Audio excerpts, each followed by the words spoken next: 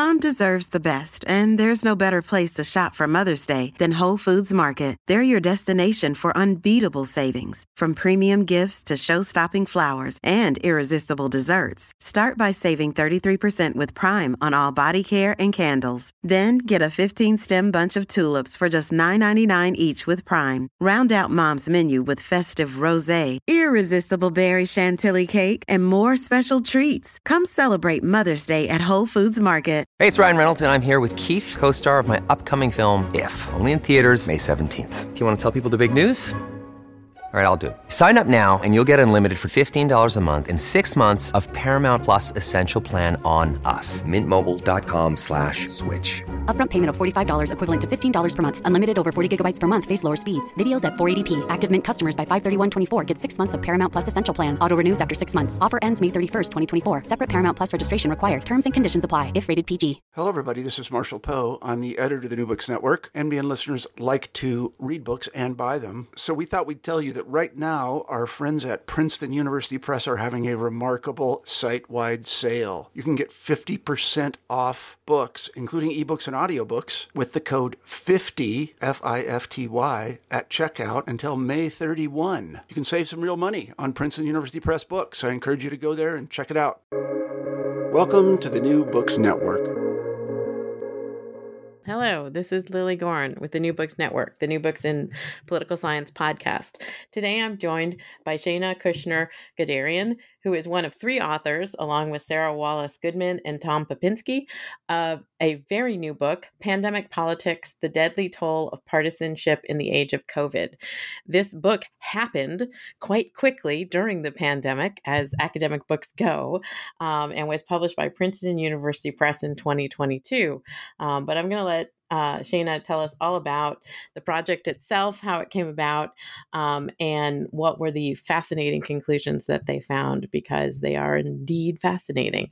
Welcome to the New Books podcast, Shana. Well, thanks for having me. It's my pleasure.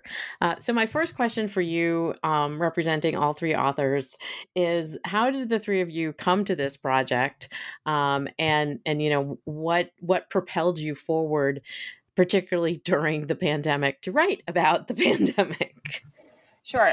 So Tom and Sarah had worked previously on several projects together. So Tom studies all the things, but political economy with a focus in Southeast Asia. And Sarah studies immigration and citizenship, mostly in Europe. I study American politics and political psychology. I had known both of them. In February of 2020, they came to me and said, we're putting together a grant application for the National Science Foundation.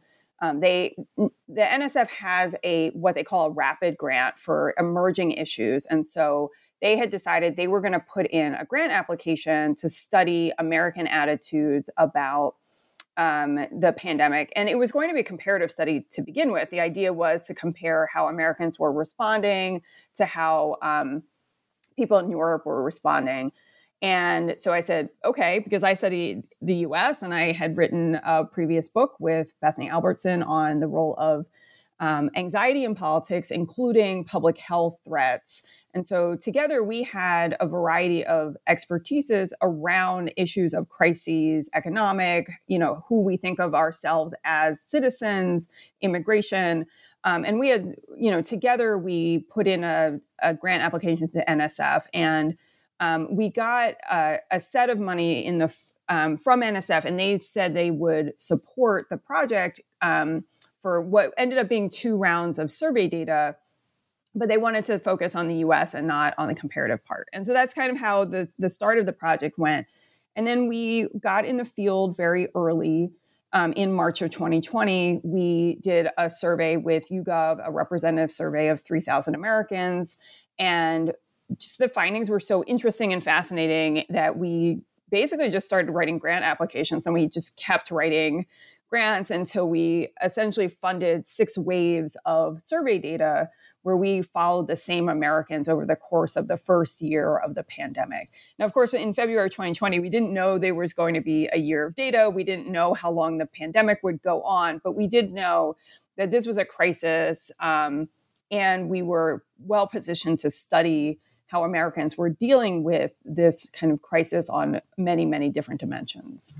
And so you put together the grants, you got the initial funding, and obviously you continue to put together the grants for subsequent funding.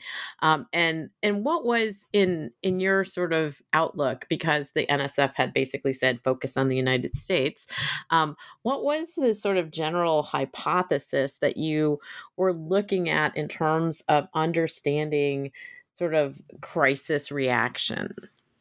Right. I think what we came to thinking through expecting that people were going to be turning to leadership to tell them how to think about the crisis, how to react to it. I think earliest on, right? So I had written this book about how under conditions of threat, when people become anxious, they turn toward experts in the field.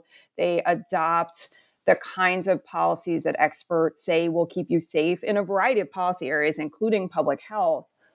I think one thing that we didn't anticipate going into the field but became very, very obvious as we went through the first wave of data is that the experts in the COVID policy were saying different things than political leadership. And this provided a very different perspective on who people were going to trust with, learning about what this disease was going to do in this very kind of conflicting and low information environment. People, instead of turning necessarily to the Surgeon General or turning to Dr. Fauci or their local health leaders, they were listening to the political leaders who, again, on the right and the left were saying very, very different things. And that became very clear to us very early in the data collection that Republicans and Democrats were just hearing different things from their political leaders. They were seeing different things in terms of policy. And this had a real implication on both how serious they took the pandemic and what subsequent attitudes and behaviors they adopted based on their evaluation of how serious the threat was. And so, I mean, this is the sort of thread that obviously ties the whole book together. And as you talk about this, the idea of how partisanship was a sort of foundational issue in terms of one's experience in COVID. Can you explain a little bit about how that partisanship, this polarization that we sort of keep talking about in American politics, how that sort of came forward in the data that you saw and people's understanding of what they were doing? Sure. And I think, one thing we can think through is partisanship operates on a bunch of different levels in the book and in American politics. So first, partisanship is an individual level identity that people have that is now increasingly aligned with other identities that they think of as important in their lives, right? So, partisanship is not just which policies you like or which party you vote for, but it's also who you are and how you see the world. And so that, I think, is really important grounding to understand that not only is partisanship a kind of a set of policies, it's also how you filter information and who you trust to give you information about both, again, the seriousness of a crisis and what to do to mitigate those threats. So partisanship comes through as this individual level identity. It also operates on the level of, in our federal system, because of the way public health is operationalized in the US, and it happens mostly at the state level. Partisanship also shapes the experience that people have in terms of policy. So the partisanship of the governors of the states that people live in, the county executives, matter for people because they're living in different policy spaces, right? Whether you have a mask mandate, whether or not you're shut down, whether or not businesses can open back up, the regulations in the state, all of those are really dependent on the partisanship of the leadership in the state that people are living in. And finally, right, partisanship matters at the federal level because we have, again, in the federal level, Congress is essentially disagreeing about how important COVID is as a policy. And we have a Republican president who is telling people not to be scared because he's building his reelection. And where the earliest COVID cases are not in states that are key to his reelection. And so again, like partisanship matters in all of these different ways. So when we go and we look at the survey data early on, we find that, and we published a paper on this like in quite early on in like April or May of 2020. Again, it's kind of all a blur, but the first wave of our survey data came back, and what is the biggest determinant of people's health behavior? So we asked on the survey, what are you doing to keep yourself safe? And we just gave them a whole list of things like washing your hands. Are you going to the doctor? Are you looking for more information about COVID? And the kind of the thing that matters more consistently than any other thing, than where you live, than the number of COVID cases in your area, than your gender, than your income, is your partisanship, right? Partisanship just swamps everything else. And it's the most consistent predictor in the statistical models of anything in terms of how people are reacting in terms of their health behaviors, how worried they are about the crisis, and then what kinds of policies people want to, again, keep themselves safe. So that's a long answer to the question about partisanship, but that's kind of, and so then we talk about people are picking up lots of different signals, right? They're not just coming to it's not the case that Republicans are less likely to wash their hands all the time, right? So we can discount the fact that in previous crises, we don't see these differences in terms of partisanship on things like health behaviors. So it's not the case that Republicans and Democrats look different all the time on their health behaviors. There's something very special going on during COVID that we kind of trace out in the book.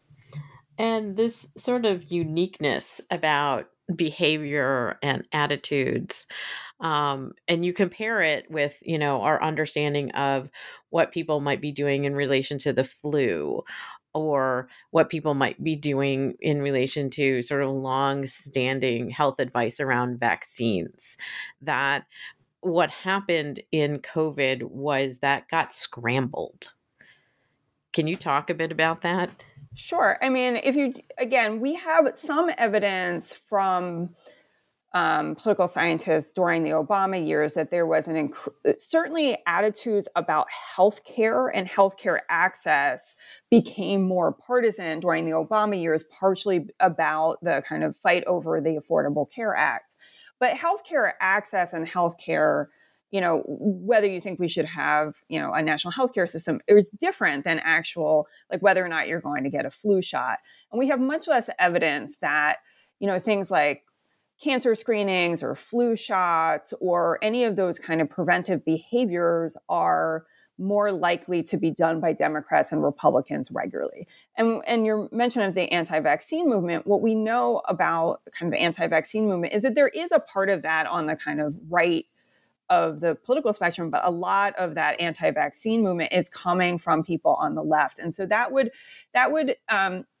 we would then expect, right, that we would see more pushback from people on the left over things like vaccines. And that's not what we see. We see, and we continue to see that there is a vaccine gap on COVID vaccines across partisanship.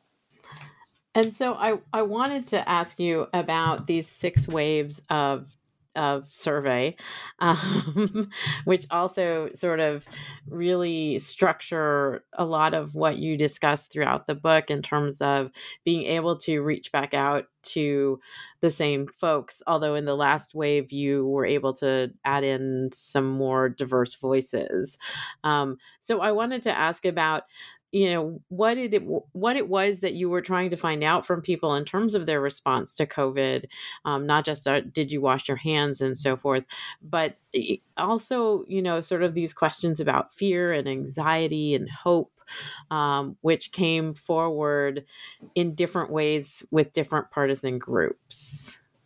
Sure, that's great. So, one of the things early on when we started talking about this project and we would present at different places is the spatial heterogeneity of where COVID comes really could explain why we're seeing differences in wave 1 and 2. And so here, what I mean by that is the fact that COVID starts in New York and in Washington and California, in states that are more likely to have Democratic governors and they have Democratic, voters as well, might suggest that Democrats who are kind of washing their hands more and going to the doctor and doing all those things are being reactive to the risks that they're seeing in their areas, and that Republicans in places where there are less likely to be COVID cases, in rural places, in the middle of the country, at this time during wave 1 in March of 2020, that really people are just taking in the risks that are around them. And it's not, what we're not picking up is partisanship. What we're really picking up is just that the places that people live in are different. Now, we account for this in a variety of ways in the statistical models, right? We compare people in the same zip codes to each other, but you can't get away from that places are different as well, right? And so one of the things we wanted to do by following the same people over time is, one, you can account for the ways that COVID itself changes over time, right? Which is that eventually it does come everywhere and everyone is at risk, even though obviously the levels of risk vary by how many cases you have in the area. But we also have the ability, by following the same people over time, we can see whether or not, some people are just more scared than others, right? We know that there is some literature about trait anxiety. And is it the case maybe that just, again, Democrats are more scared than Republicans? And if that were the case, then, you have new people all the time, and it would always look like Democrats are more scared. And so we have the ability to kind of account for people's individual differences by following them over time. So that's part of what we did. So again, I'm a kind of emotion scholar. And so one of the things we built into the survey is asking people their emotional reactions, because we know from this literature on emotion and politics that part of the way that people decide to engage on an issue is if they are threatened or scared or emotionally engaged, right? So emotions are motivational for people. They motivate you to take in new information. They motivate you to potentially change your attitudes, to, again, protect yourselves or blame others. So what we find over time is that Democrats start off more worried, more angry. They are just, their negative emotions are much higher than their Republican colleagues, right? Even in the same places. And they stay that way over time. And again, we're following these same people over time. And so that accounts for the fact that if Democrats are just more scared over time, maybe maybe it's about what's on the ground, and we can account for the fact that, personality differences and whatnot. But this changes. And so one of the benefits that we have from this sixth wave is that is post 2020 election. And so it allows us to say something about what the change in leadership at the presidential and congressional level means for people. And lo and behold, in March of 2021, our Democrats are still worried, but less so than they had been over time. And all of a sudden, Republicans report that they are more worried and Democrats are more hopeful, whereas Republicans had been pretty hopeful over time, right? So again, what we're picking up here is not just that people are reacting to COVID cases, but they're reacting to leadership changes and whether or not they believe that the Biden administration can produce policies that are either going to keep them safer in some, fundamental ways, or whether or not, if you're a Republican seeing this change in leadership, you may think ultimately we're going to be not as safe, or, my freedoms are going to be more restricted than they were under the Trump administration if I have to,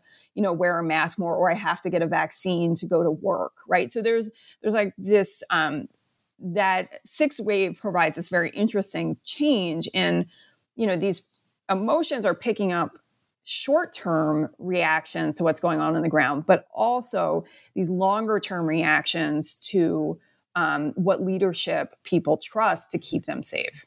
So what you found in terms of the leadership switch among partisans is very similar to what we often find in other poll data on is the country going in the right direction or the wrong direction after a presidential change that immediately switches people's thinking on how strong the economy is or things to that effect.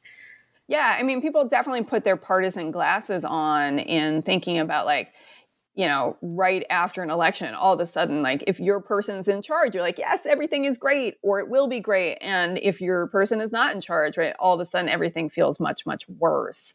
And so, I don't love the kind of, is it emotion or rationality, because those things are really intertwined. But it is clear that, a lot of the work on emotion, including my own work, argues that when people feel emotion, that means that they are less likely to rely on standing decisions like partisanship in forming attitudes, right? Like anxiety makes you pay attention to what's going on around you.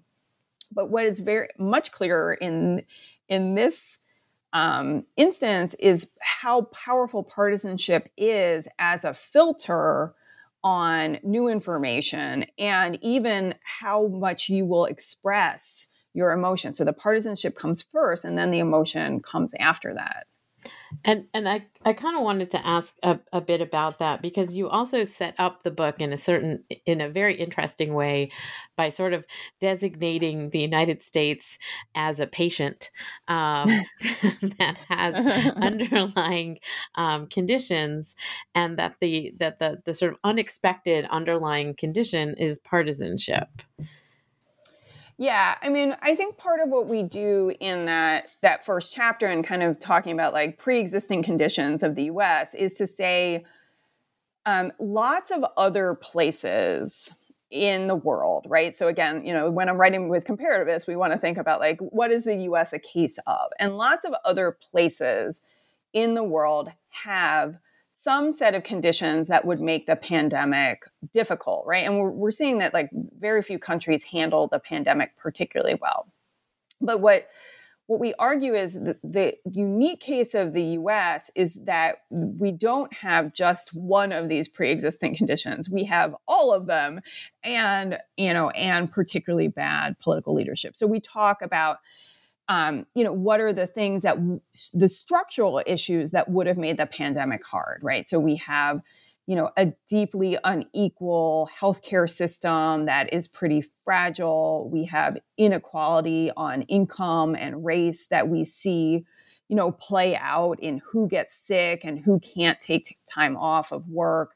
We have a federal system, as we talked about before, that means that people are experiencing the same pandemic in very different ways based on the political leadership in their states and the capacity of that federal system.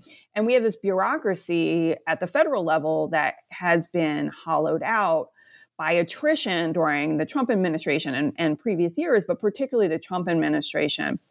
And so it doesn't have as much capacity to do things like get masks made and create tests and do all the things that we needed to do pretty quickly.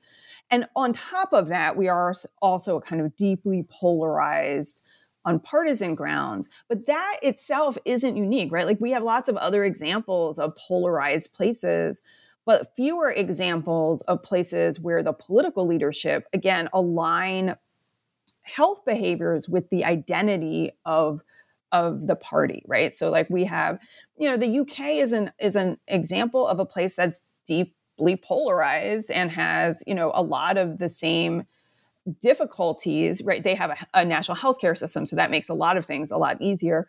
But Boris Johnson doesn't go on television and tell people like, don't worry about COVID, right? Like we know some things about what Boris Johnson was doing, but he was telling people to get vaccinated. We have lots of other polarized places and we have lots of other federal places where a lot of the handling was better. But what we argue is that the combination of all of those things and polarization and political leadership from the Trump administration that aligns this identity with a party with health behaviors really is a toxic combination that made the pandemic much worse than it had to be. And so a question that I've had as I was reading your book and thinking back to the experience during the pandemic here in Wisconsin and elsewhere was how much was it that people were fundamentally confused? I myself was confused. We think back on the fact that we used to wipe down all of the canned goods that we got from the store, right? Before we brought them in the house. And you make reference to like, should we wipe the mail off? And nobody knew what to do. And then you have these sort of competing narratives about this is threatening, this isn't really threatening. How much does the confusion that many people sort of faced perhaps lead them towards, I'm just going to listen to the person who I like? I think that's fundamental, right? I think the fact that we have confusion, that information is both scarce and competing and changing all the time, right? If you think about your kind of average American voter, as I tell my students, most people pay little attention to politics most of the time. But all of a sudden, they had to pay attention to politics because it was everywhere and it was all consuming. And how do they know who to talk to and think, and listen to? And it was, normally it would be the people who, again, have the expertise in the area. But even the people who had expertise didn't always seem like they knew what they were talking about. And there were so many of them, right? Like your county commissioner and, your state health leader. And then there's Dr. Fauci. And then the president is saying, like, don't do any of these things. Like, maybe you should drink bleach instead, right? Like, so there's a lot of confusion and there's a lot of actors, and the actor with the biggest megaphone in the country is saying something fundamentally different than the Democratic Party and health leaders. And so we've set up, what was already a confusing information environment. We've now set it up in a way where people are going to then be able to pick and choose who they trust and who they listen to. And so, hopefully we'll never have to go through a pandemic like this again. But, part of what you all talk about at the beginning of the book, and then you sort of talk about it also at the end, is what do we learn? And how do we solve this problem in the future? Yeah, that's a good question. I think one of the lessons is in some ways how easy it is and how fragile we are as a society if we can make something as fundamental as keeping yourself safe from a disease line up with partisanship. And so I think we want to think through, as political scientists, as public health scholars, what are the kinds of messages that we want to be able to send to people that align with their values, that are easy to understand, that are easy to implement, that can help people understand health challenges in the future, right? Like if you believe the climate scientists, right, the climate change is likely to make pandemics worse and more frequent. And so we want to think through what the next thing looks like. And if it's about partisanship, I'm still not sure that we've learned the lesson about how to de-link partisanship from identity. I do think some of this is uniquely linked to Trump as president. I cannot, right? Like I've tried to imagine Jeb Bush or Mitt Romney as president, right? I don't think this is really about Republicans versus Democrats, right? I do think there are some differences in terms of Republicans generally value individualism and freedom more in terms of what they say they care about than Democrats. And so I do think some of these policies were going to be a harder sell for Republicans, shutdowns, lockdowns. But some of it just all gets wrapped up together. Vaccines didn't have to be a fight. Maybe mandates would have been more difficult for Republicans. But I do think some of this is very unique about Trump. But I do think the kind of structural issues about how we message on policy, public health policy, and how we regulate on it are lessons we can go forward, right? Because a lot of the changes that we would need to make ourselves safer for the next pandemic are structural changes like air quality and, thinking about what are the kinds of milestones that you would need in order to implement a mask mandate in public transit. I think those are structural issues. That's less about individual behavior, because what we find, as with lots of other things in politics, is people are ultimately likely to follow rules. And so when there are rules, you're less likely to have this partisan split. That doesn't mean it's completely absent, but like if you go into Target or Wegmans or Meijer or wherever you're shopping and there's a mask mandate during the height of the pandemic, it's really hard to pick out, who's partisan and who isn't, because almost everyone is following the rules.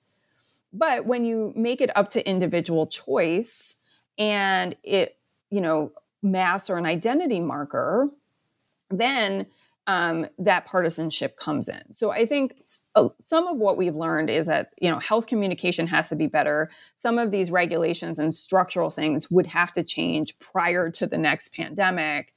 What I make, which is always kind of a self-serving comment, which is that like social scientists should be in these discussions about public health because, we're seeing this partisanship early on and often, and we, I think, know how to think through it. Even if we can't solve it, we at least can say, like, listen, you should take into account partisanship in your models rather than think like that all of these messages are going to work for people, regardless of their political identities.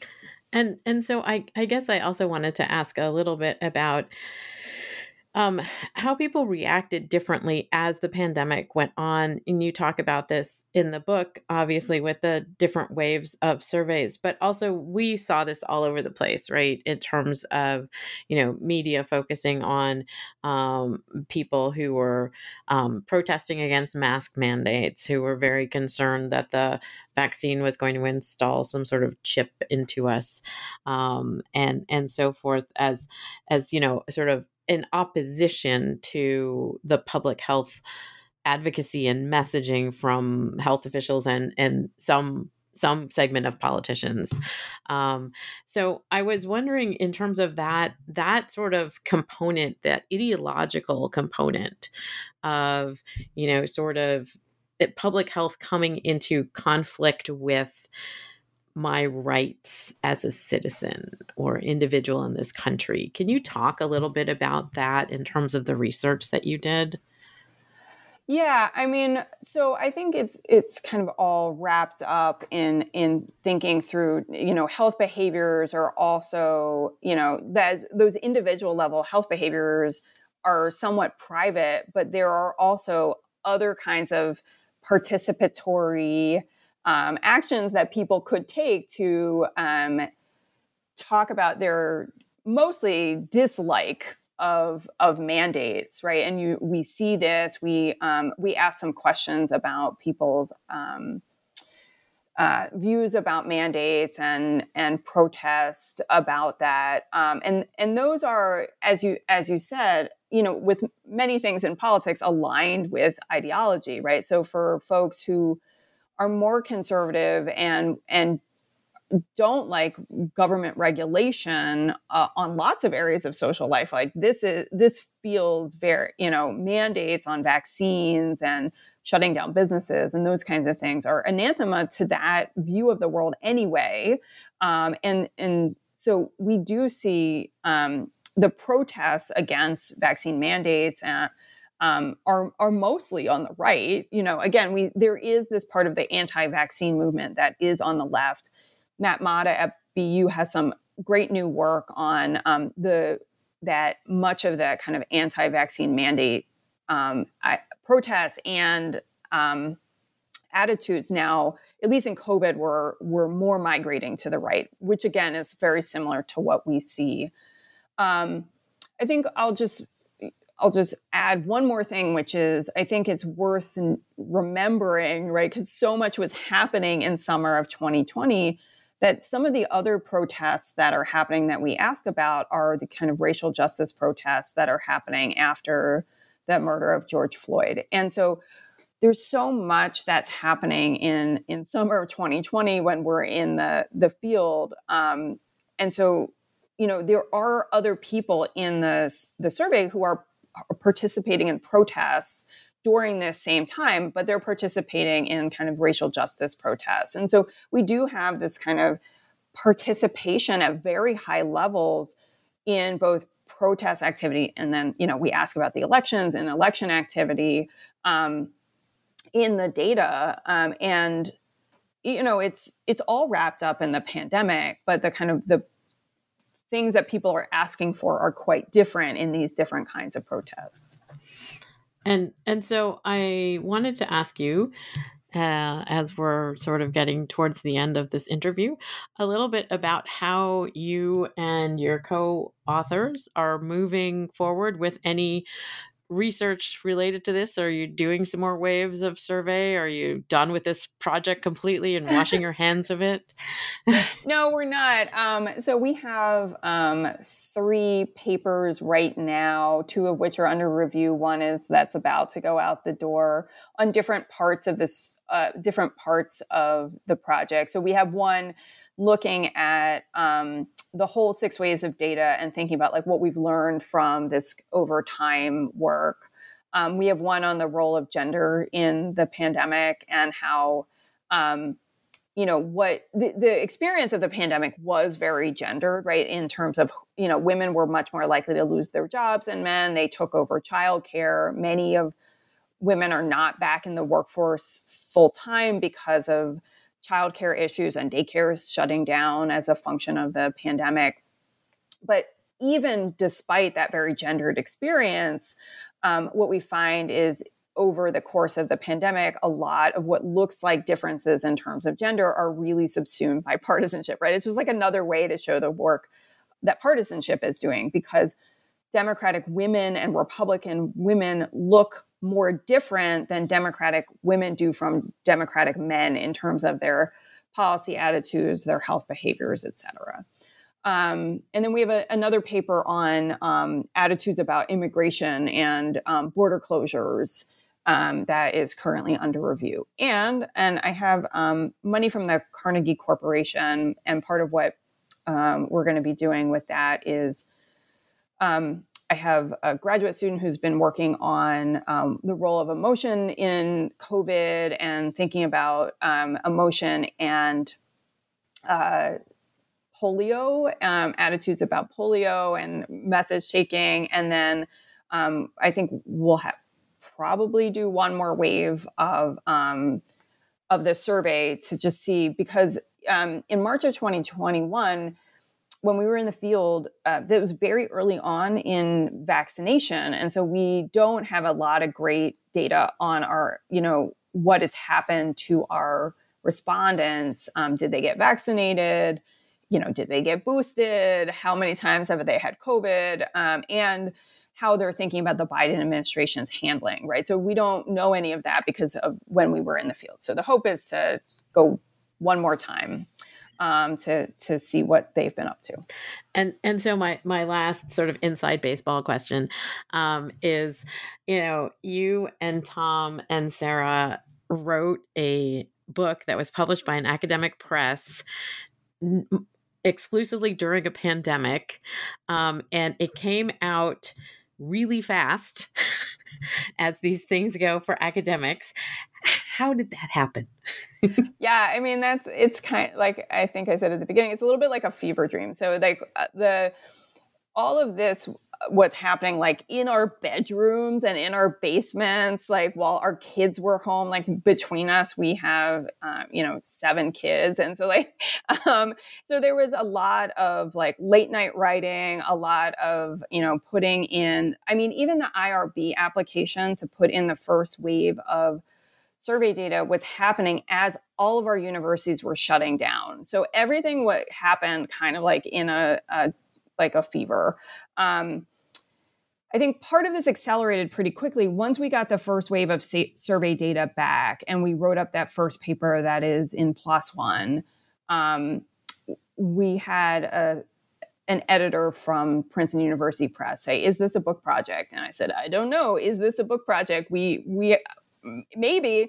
And so we kind of worked out between us, what would a book look like if we were going to write it? And then we pitched it to the editor, and I just can't say anything but wonderful things about our editor, Bridget, at Princeton University Press to kind of help us conceptualize the book, get it through the process. And she very early on was like, this book needs to get out pretty quickly. So here's the timeline that we need it to be written on in order to get it out in October of 2022.